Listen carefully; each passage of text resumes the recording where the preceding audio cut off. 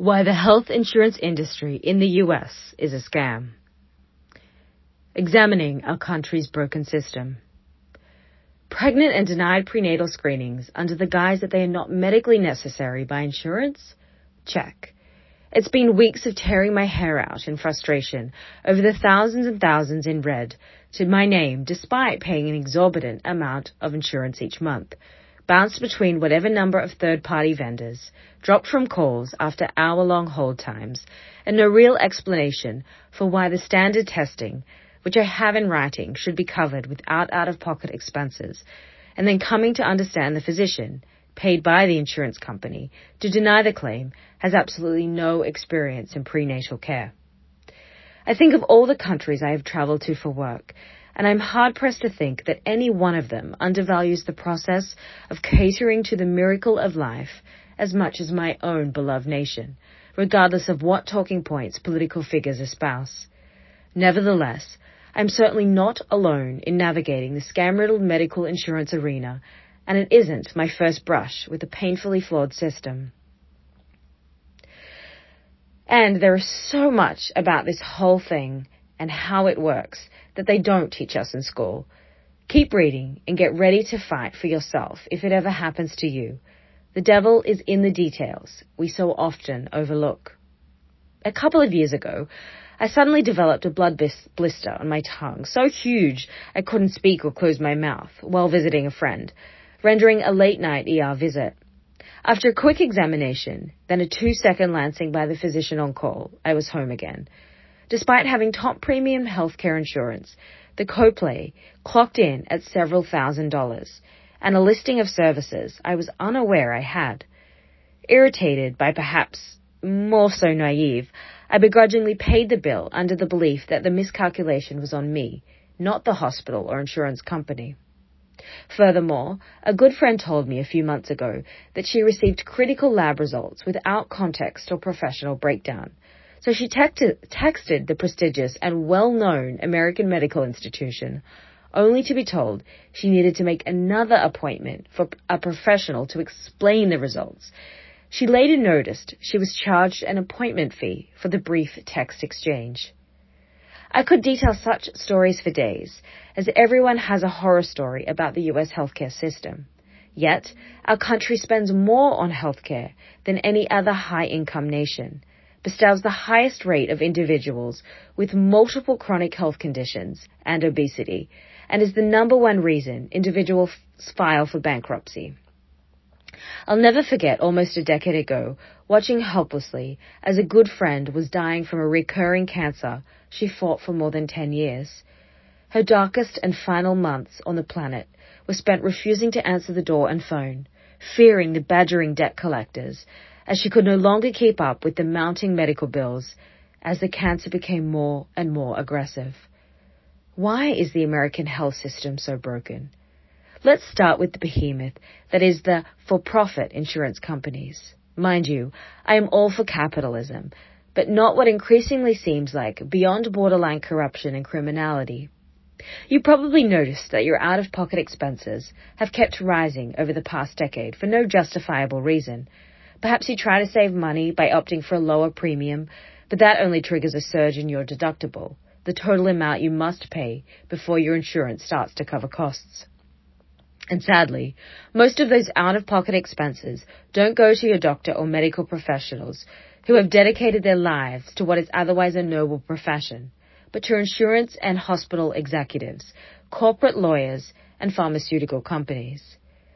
Pro Publica recently released a fascinating report detailing how one of the country's major insurance providers, Cigna, instantly rejects a claim on medical grounds without even opening the patient file, leaving people with unexpected bills. I can also attest to this.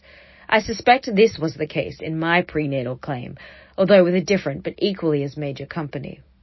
While legal protocol states that company doctors must use their expertise to review patient files and claims before repudiation, Cigna and other major insurance players use an inbuilt algorithm to flag discrepancies between diagnoses and company-approved tests and procedures.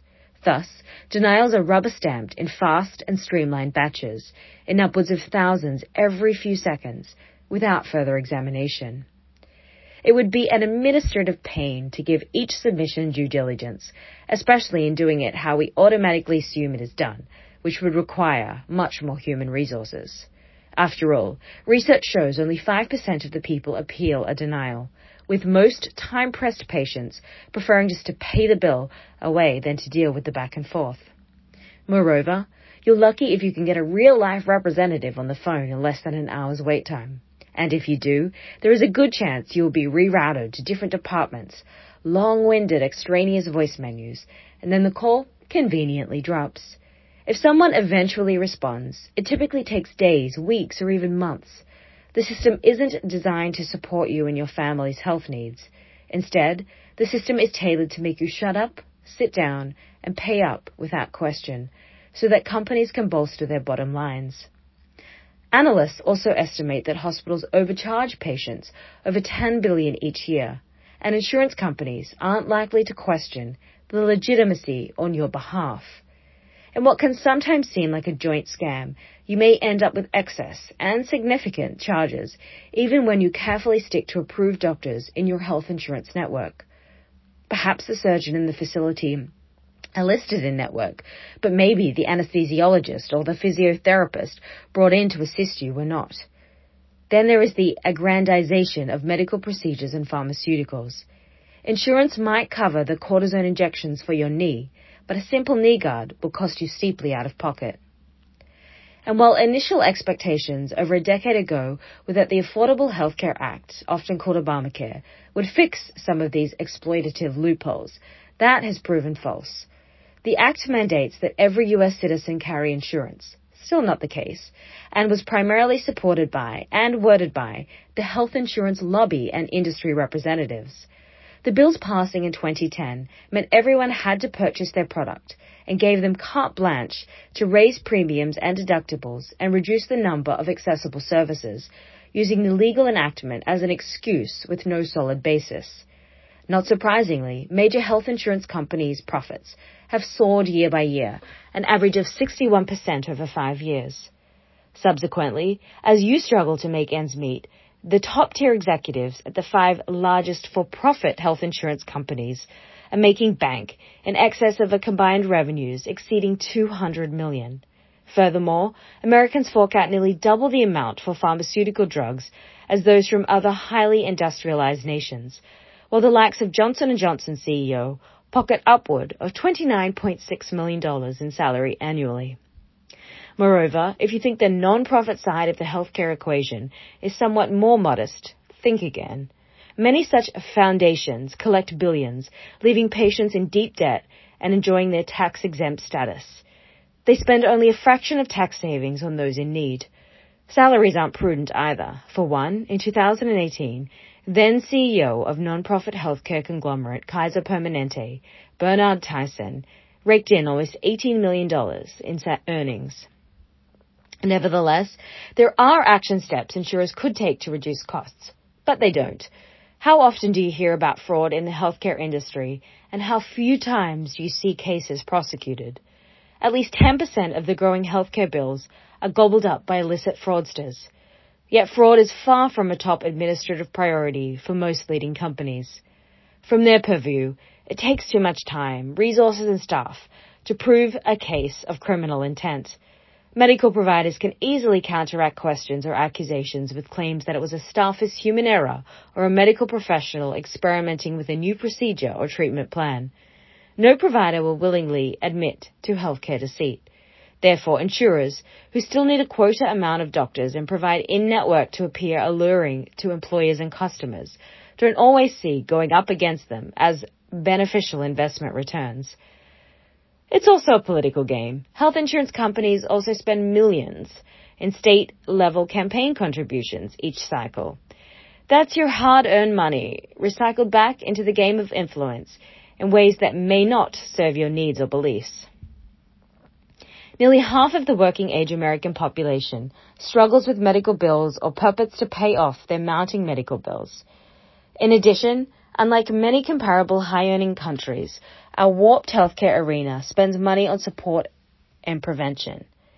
Instead, we spend it on sick care to keep one alive long enough to stay ill and to be absolutely dependent on the highly lucrative health and pharmaceutical ring. So what can you do in the meantime? Check your statements, every claim, and be willing to stay on that cumbersome phone and fight. Be the 5%. Please consider a paid subscription to this Substack to help keep independent and journalism alive. Thank you so much for your support.